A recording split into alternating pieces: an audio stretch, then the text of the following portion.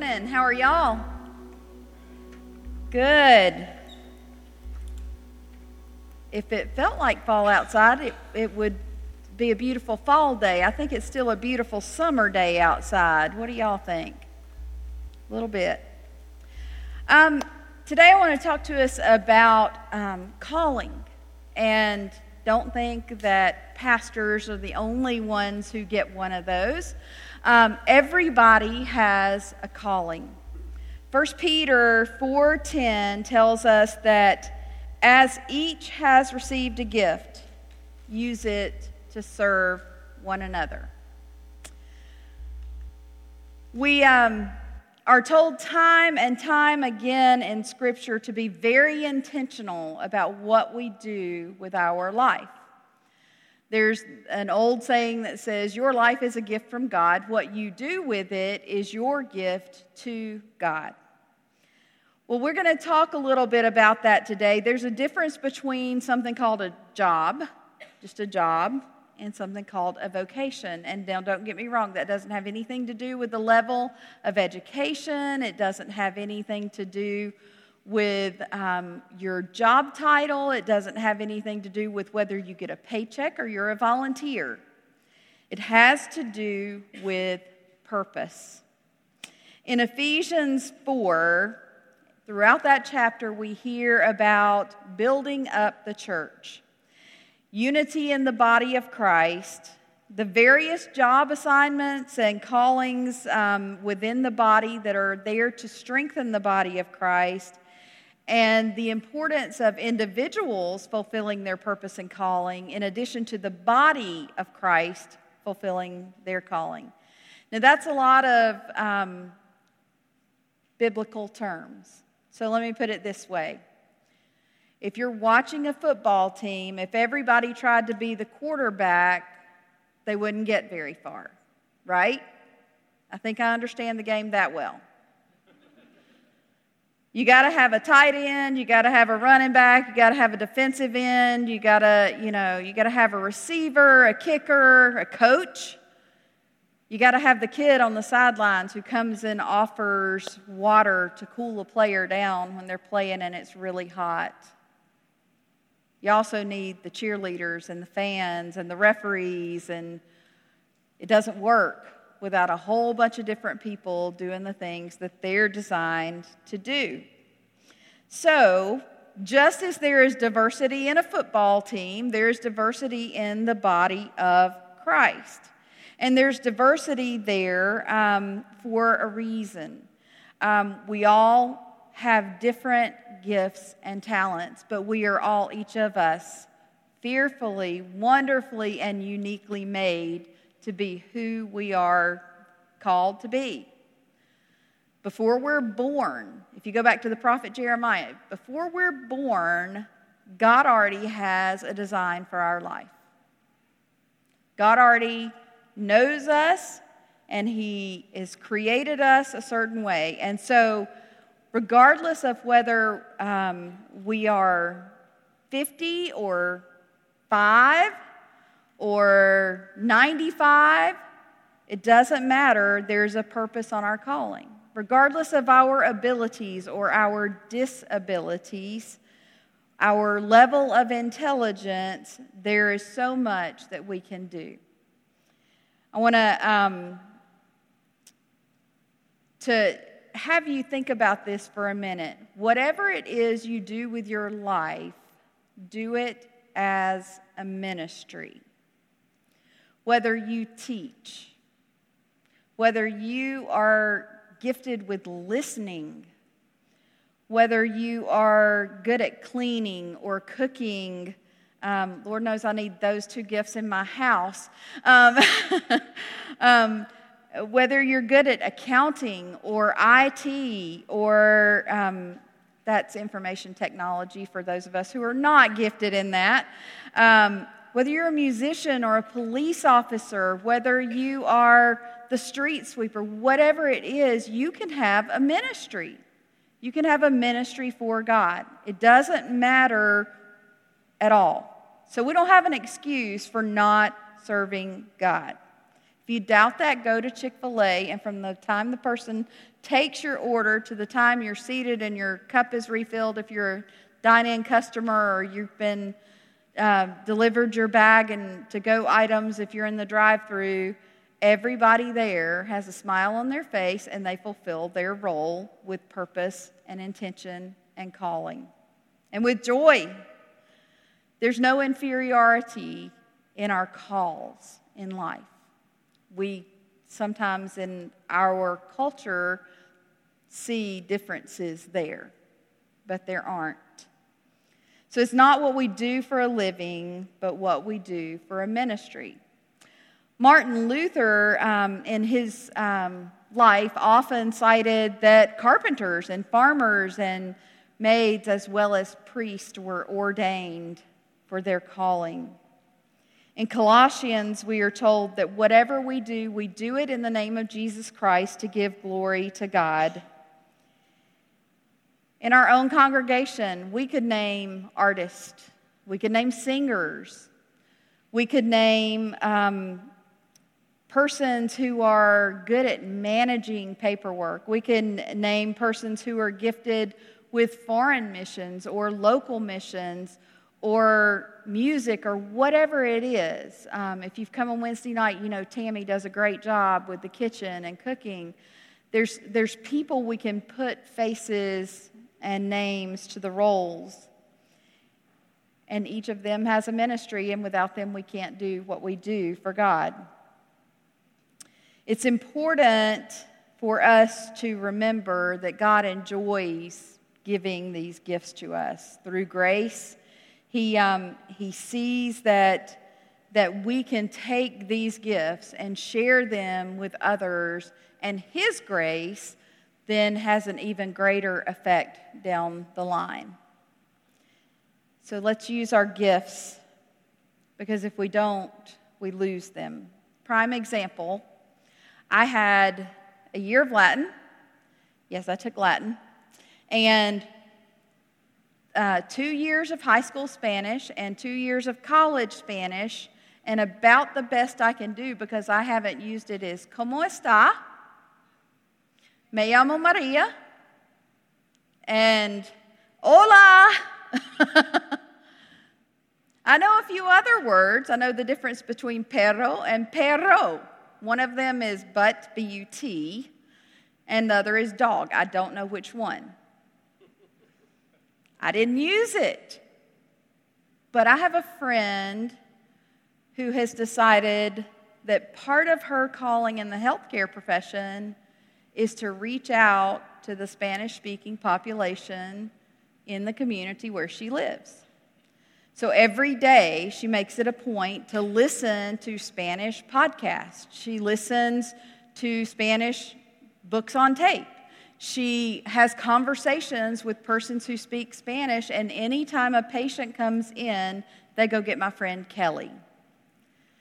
She thought it was so important to learn languages that she started teaching her child Russian and Spanish when her daughter was little, and now her daughter, who is 21, speaks 7 languages.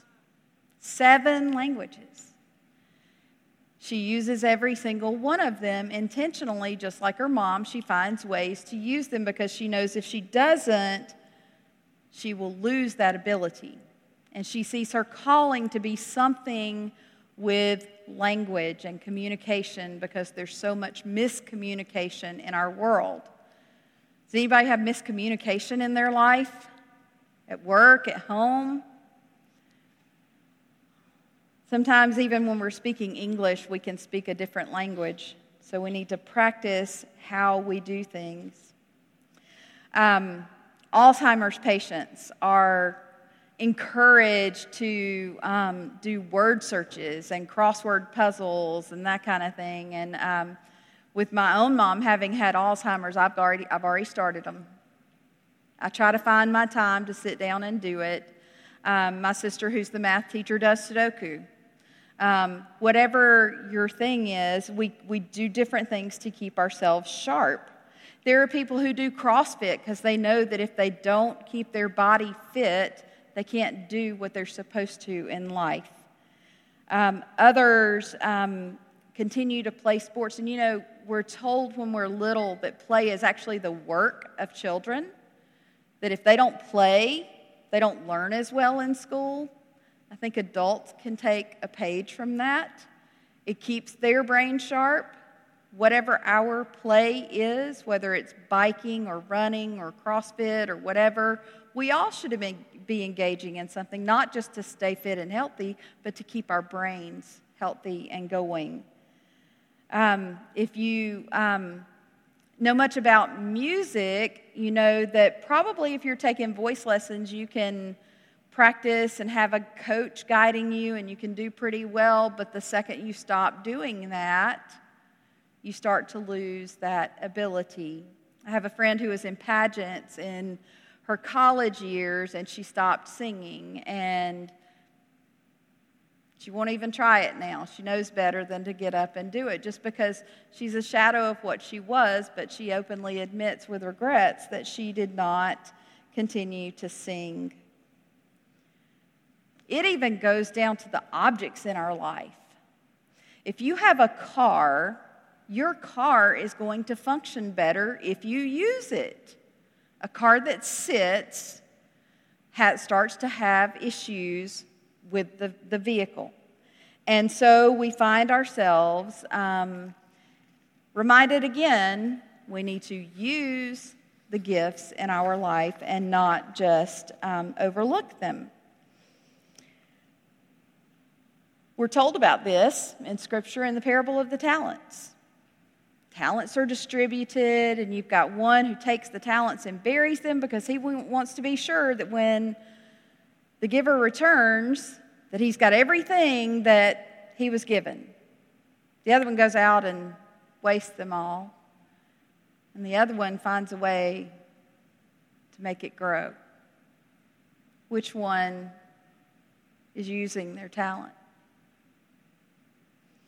What do? We are told in Scripture that if any man has abilities to take them and use them, to give them to the glory of God, and that we are all ministers, not just those of us with reverend as a title in front of our name, but we are all of us ministers, from the smallest child to the oldest member. We are all ministers of God. We have an opportunity each and every day to step out in faith. One of the things I overheard was that the mission field isn't limited to those items that are on the budget lines in the church budget. The mission field is also that person in front of you at line at the grocery store who may be having a really terrible day and just needs a little bit of grace because their order's taking longer. They could be in a rush. They could have somebody dying and they need to get food back to the family, and they want to be with their loved one. We don't know what their situation is, but we can offer grace. And sometimes if God has aligned everything correctly, then we can also take whatever purpose and calling we have in our life and offer that person something that allows them to see a glimpse of God. Luke 12:48 tells us, to whom much is given, much is expected. I'll say that again. To whom much is given, much is expected. That means that when God gives us a gift, we have a responsibility. We have an accountability to Him as to what we do with that. Some of you may have heard of a person by the name of Billy Graham. They did a trace of his genealogy in terms, not his family, not his bloodline, but the genealogy of people who had been mentors to him. And there's a long line, big names, D.L. Moody's among them, there's some others. But when they get back down the line quite a bit, there's two different people that stand out that are quite ordinary people you wouldn't think would make a difference. One of them was a woman who taught Sunday school to a 17-year-old who came to know Jesus Christ, and then he began to mentor all the mentors that eventually got to the mentor that worked with Billy Graham. Take her out of it, and do we have him? I don't know the answer to that question. Perhaps God would have used somebody else. The other person, and this is a story that, as I understand it, is true, is that he went to a church service and there was nowhere to sit, and an usher said, "I will make room for you."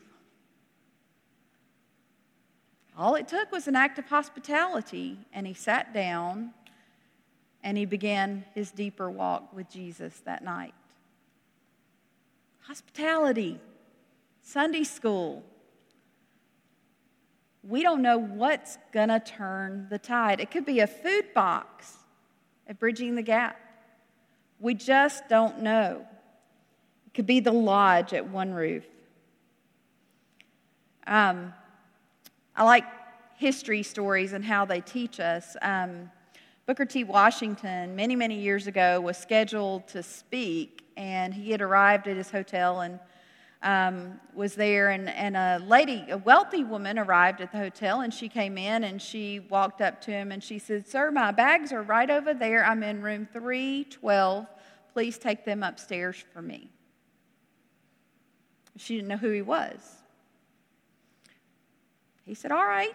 So he took her bags upstairs for her, and the next day, she went to her meeting where Booker T. Washington was to speak and realized that he was the speaker and that he had humbled himself to take these bags up. And because he had such a servant's heart, she gave a tremendous amount of money to foster the Tuskegee program that he was trying to build up.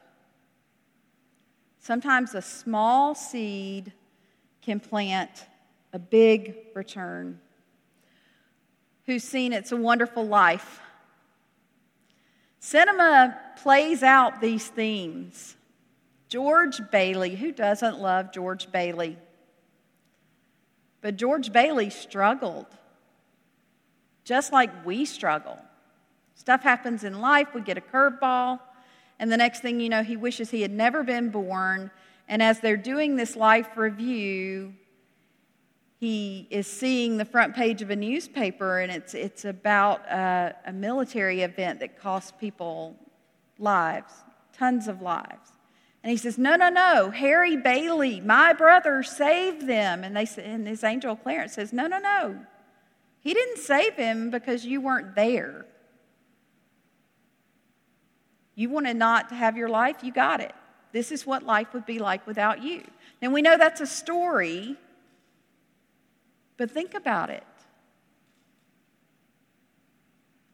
What opportunity has God put in front of you to use your gift, because we've all been gifted to serve, that may have an impact that we can't even begin to see? It could be the blanket drive. It could be volunteering with youth or confirmation or Route 345, Sunday school, Wednesday night supper, whatever it is. You may have an encounter that changes lives and not even know it. So my question for you is, what has God gifted you with? Discern that. Pray about it if you don't know. Start listening to your friends who tell you what you're good at, because they'll tell you what you're good at. Follow that leading and serve Him and give glory to God. So we are all called and we are all gifted to serve. The impact is amazing. Will you pray with me? Lord, I'm so grateful for the ways in which you have created each and every one of us uniquely and fearfully and wonderfully to do things for you. And whether we see those things as small or moderate, mediocre, or great, whatever they are, Lord, we know that when it's your purpose, that is the greatest thing we can do for you. We need to serve you, Lord. We need to love you, and we need to take every fiber of who we are and who you've created us to be and just seek your will for us. And so I ask that you would open hearts and open eyes and give the gift of discernment and give the gift of openness.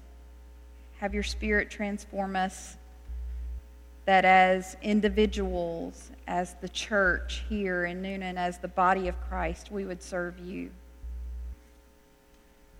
Amen.